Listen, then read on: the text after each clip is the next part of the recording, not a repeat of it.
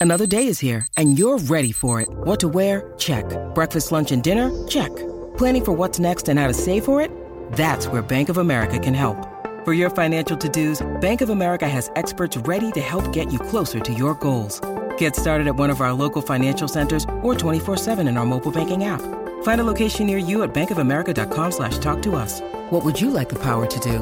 Mobile banking requires downloading the app and is only available for select devices. Message and data rates may apply. Bank of America N.A., member FDIC.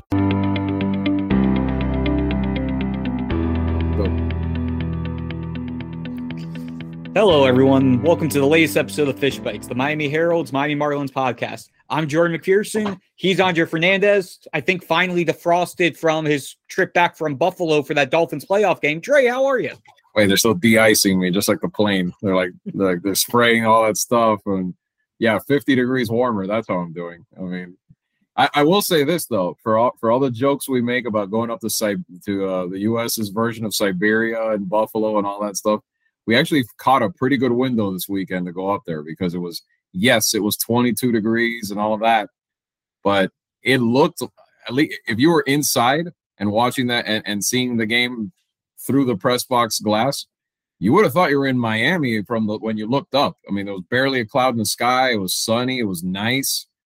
It's just then you step outside and it's a meat locker. It was like 22, like I said, 22 degrees. But you are the one that went through Siberia. Slight difference a few from weeks what ago. I went through about a month ago. Yeah, right. When I'm looking at you and you look like Jon Snow with the snow in your beard, in your facial hair there, all that stuff, with the little hoodie. Yeah, you went through the worst of it for sure. This wasn't that bad when it comes to that. And it turned out to be a great game, even though they lost. And within one play or two from being one really remarkable upset.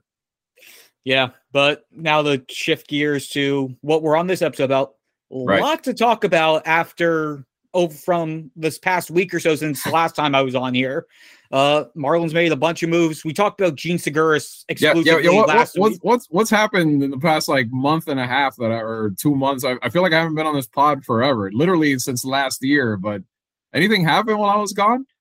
Well, finally, over these last 2 weeks, we finally have had movement since we turned over to the new year. We talked about Jean Segura last week with his signing, his 2-year deal with the 3rd-year option.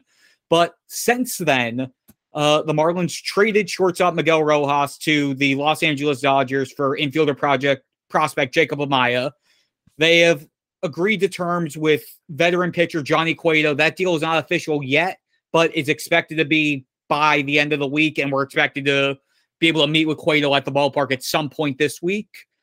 And those are the main 2 things that have happened to this point. They've also had, now that they have Cueto at the starting pitching side, they are figuring out how to get another bat. They ideally want to get at least one more, and that's probably going to come through the trade market. Having Cueto will allow them to sort of play with their pitching depth without having to basically compromise their depth. But we'll get to that in a minute. I want to start off today, especially since he was one of the main voices of this team over these last few years. I want to start with the Miguel Rojas news because, again, Miguel Rojas was heading into the last year of his deal.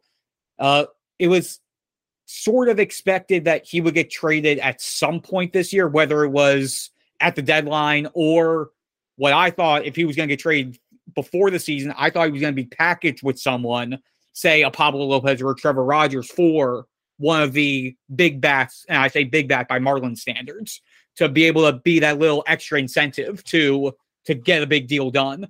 I did not expect a 1-for-1 with a prospect, but the Marlins ultimately decided that once they signed Jean Segura, that they had what they needed in their infield to do a move that they feel could help them toward the back half of the season. Amaya is a top 15 prospect in the organization for the Marlins now, and played basically all of last year in AAA. So the team feels like Amaya could be a factor toward the end of the season and potentially be that long-term role in shortstop from 2024 and beyond. But even with that, you look at what Miguel Rojas brought to this team. Obviously, we see the on-the-field stuff, the Gold Glove caliber defense, and the bat outside of the end of last season. But what he brought in that clubhouse, he was basically their team captain the last 4 years.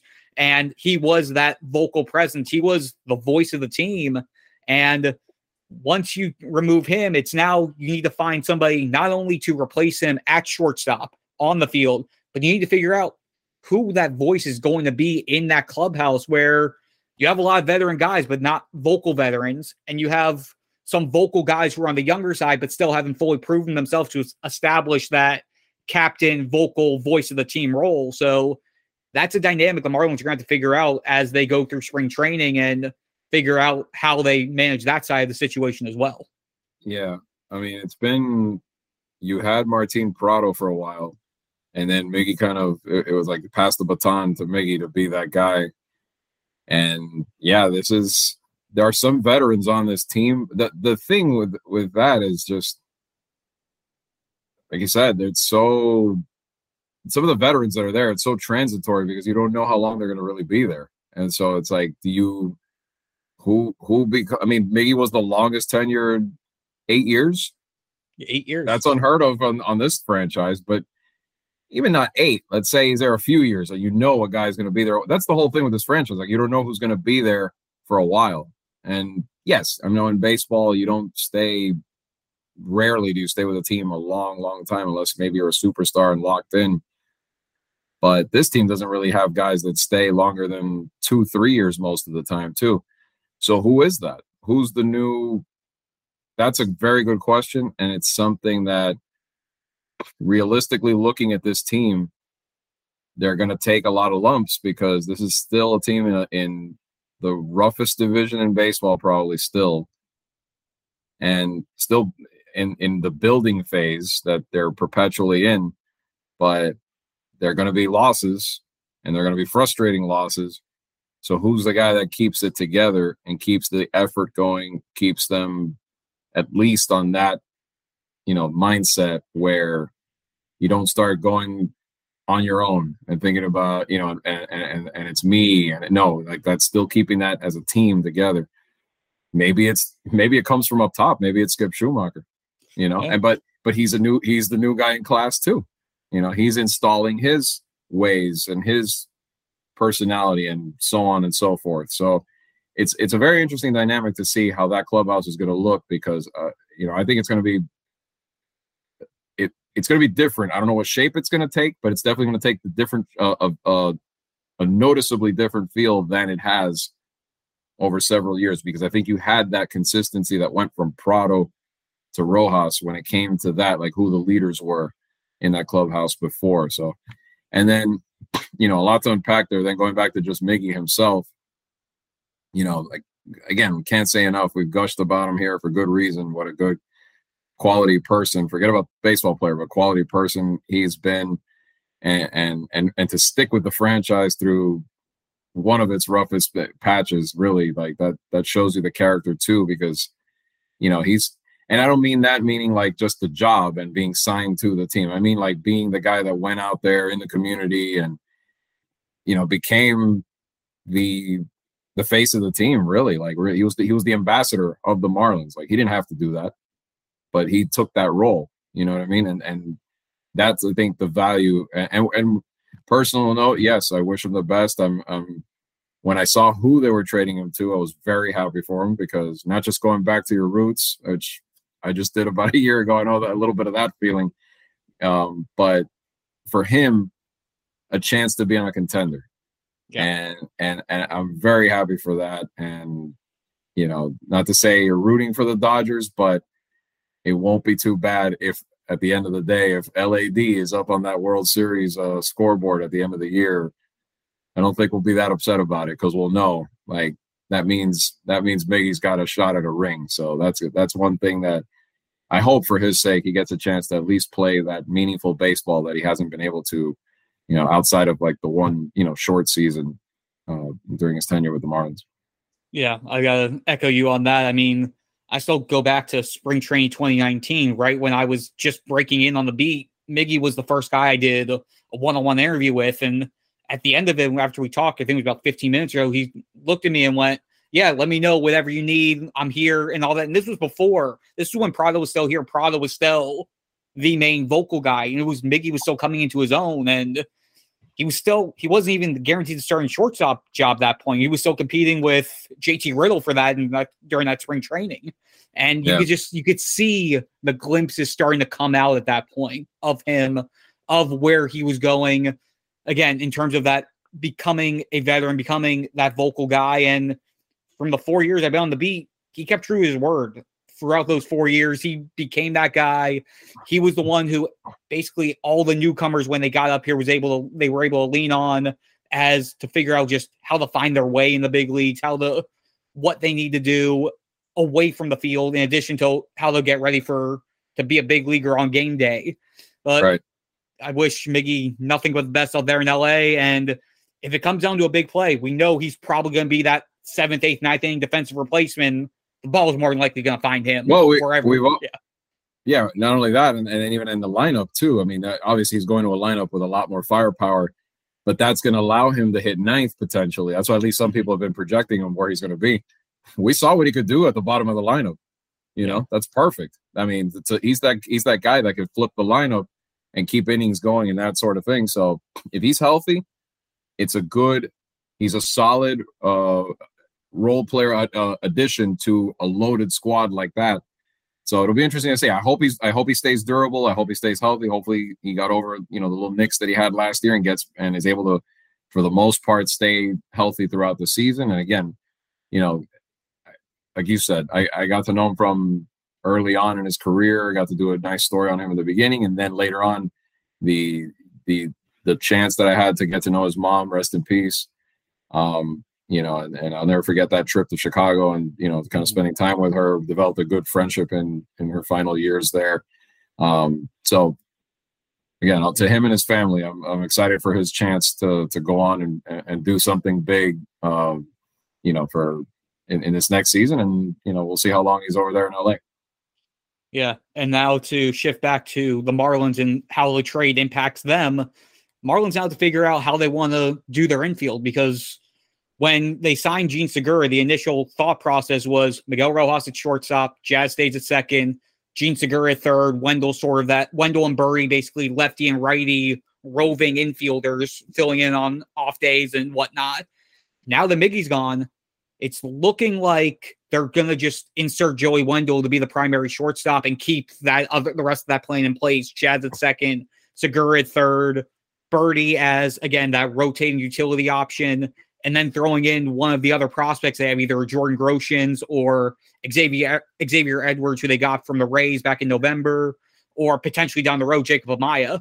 And then, of course, the fact that Wendell can play all three of those spots. Segura can play all three of those spots. Jazz can play second or short. If they decide they want to shake things up, they have the options to basically move the pieces around. But it's looking like, at least to start the year, they want to keep Jazz at second because he played relatively well there when they've given him the extended playing time there over the last 2 years.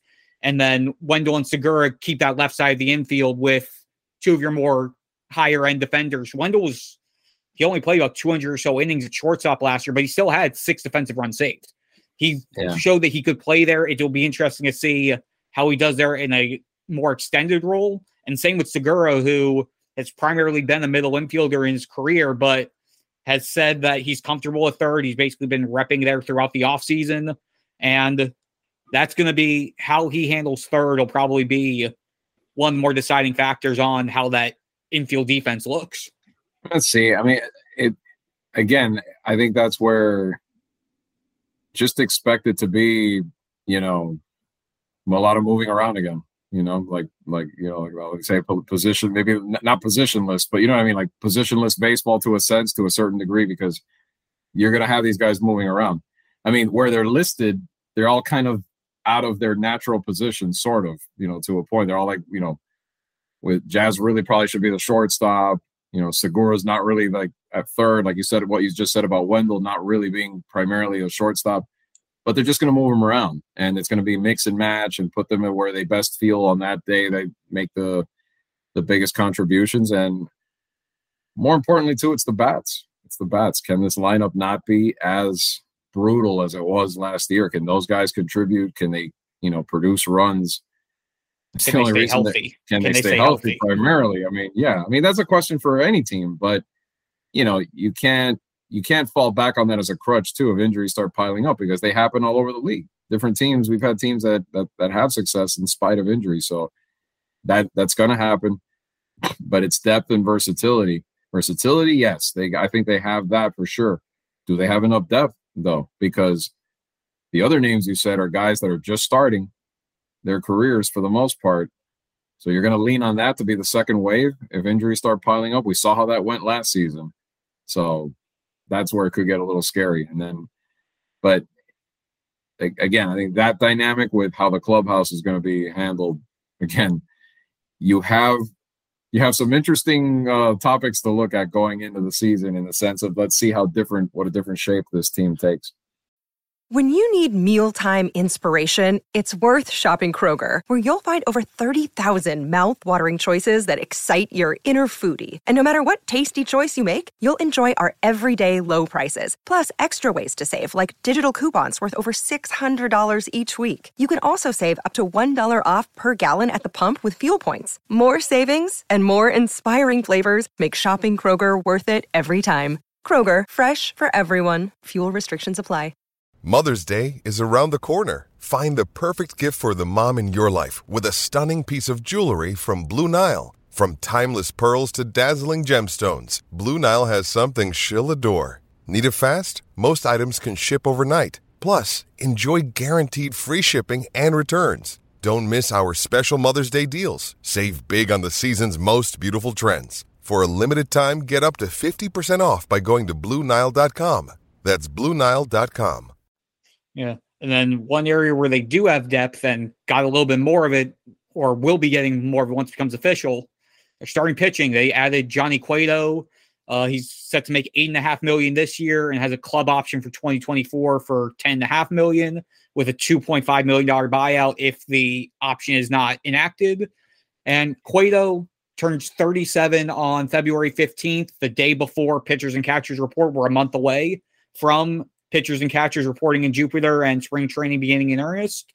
And just the quick look at Cueto, two-time All-Star, 2015 World Series winner with the Kansas City Royals, 3.44 ERA in his career going into year 16.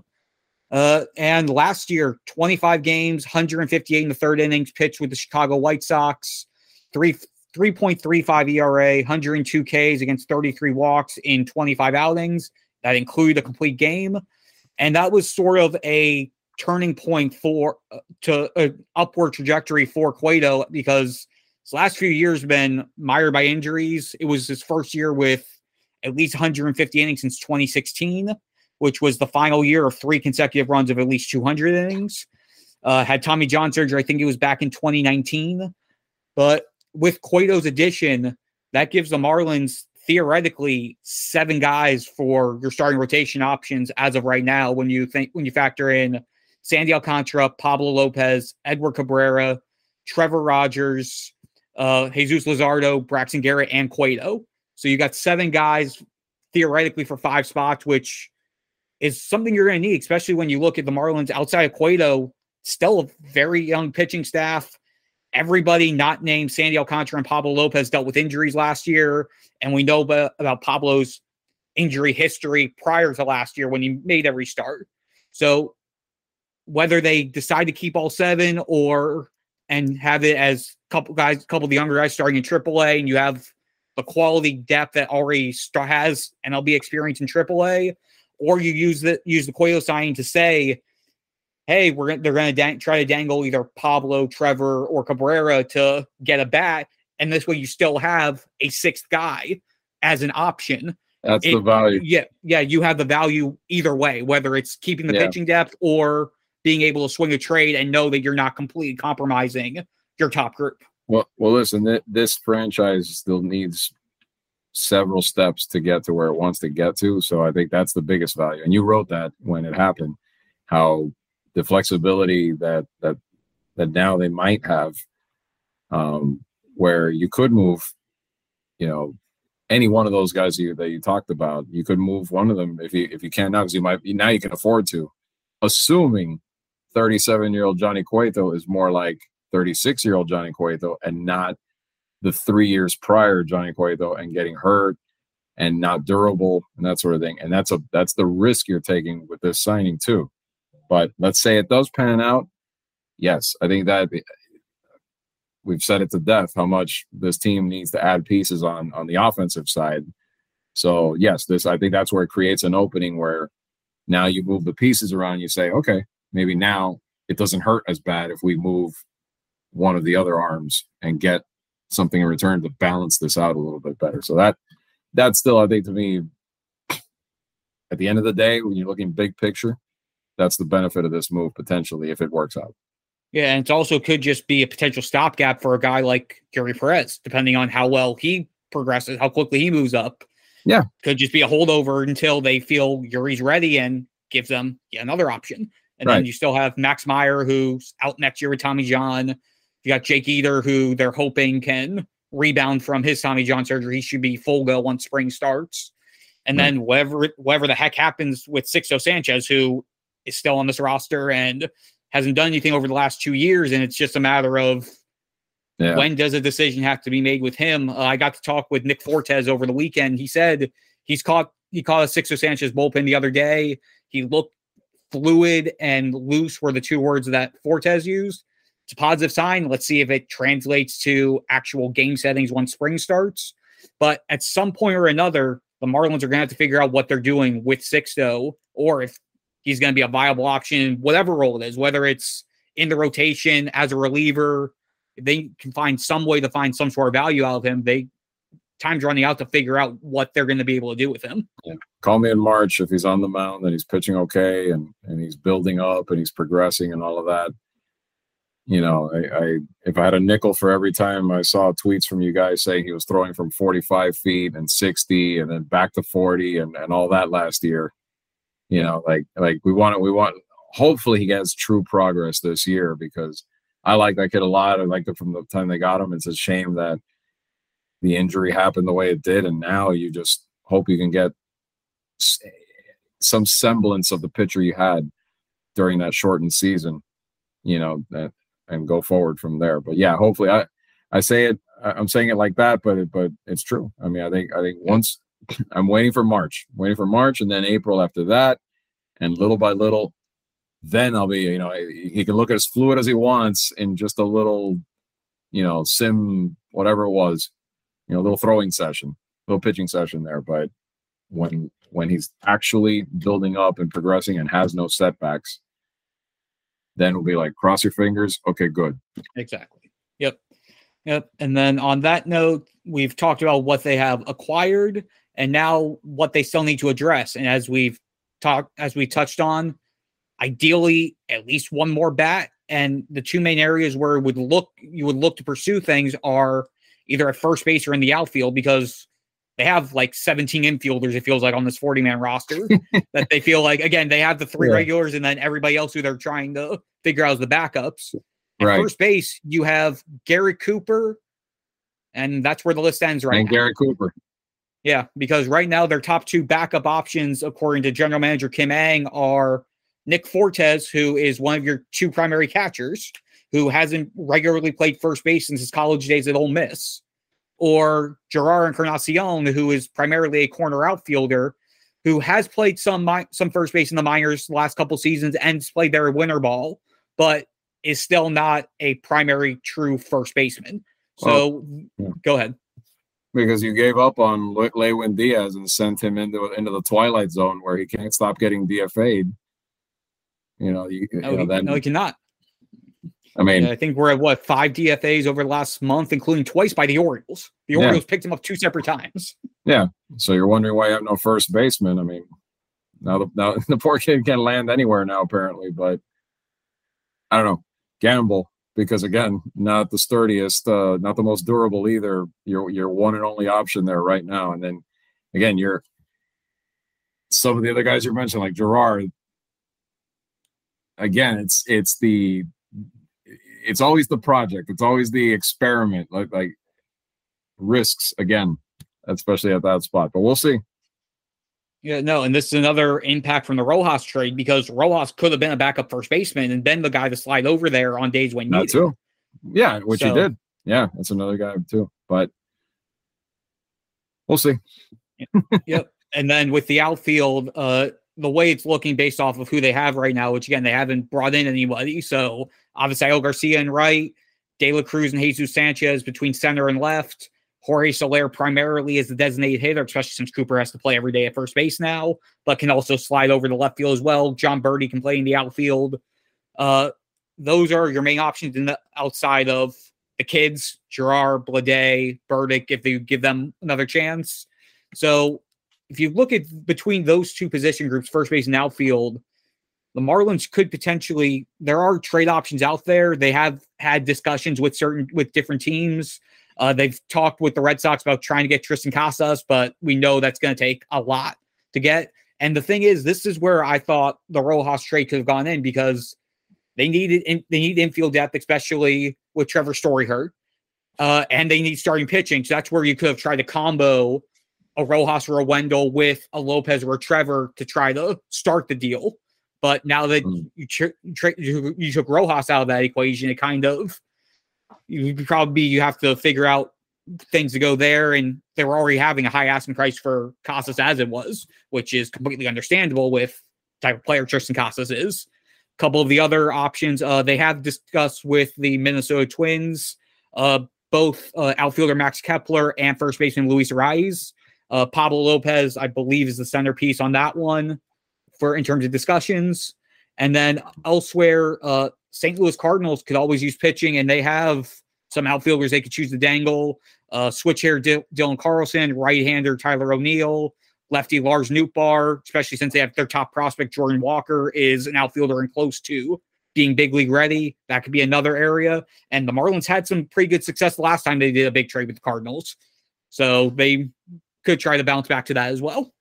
I want Lars Nootbaar. And that's mainly just because I want to say Lars Nootbaar all year. Have a Lars Nootbaar, please. Let's get him down here. I just want that name. Yeah. You wanted Tristan Casas? Guess what? They should have drafted him in 2018. Then you'd have Tristan Casas. I can't. I honestly, bravo if you could convince the Red Sox to get him down here. But it would surprise me from that end of it, that why would the Red Sox give up on him so quickly? I mean, unless I'm missing something. Again, I don't cover the Red Sox. I don't know, but it would be a heck of a steal if you could somehow create enough of a package to get him there, because then you're good at first for a while potentially. I like that kid a lot. I thought I still to this day I wish they would have. I wish that would have been the pick. About to be 5 years ago, pretty soon. Yep. Yeah, and again, we'll see what goes on from there. We're a month away from spring training, pitchers and catchers. So the schedule is pitchers and catchers who are going to be in the World Baseball Classic are reporting on the February 13th. The rest of the pitchers and catchers are reporting on February 16th, and the team's first full squad workout scheduled for February 21st. So we're a month away, Dre. It's hard to believe that we're already here. It's sneaking up, and this spring, as we all know, 3 little letters are going to make it even more exciting. You know what those 3 little letters are? They're coming to Lone Depot Park in March, and gonna fill that place. WBC. Oh yeah, WBC baby. I am excited for that, and I think that's going to be. We know it's been an event every time it's been in Miami, but this year especially, having the later rounds and the championship, but the champion to be crowned in Miami.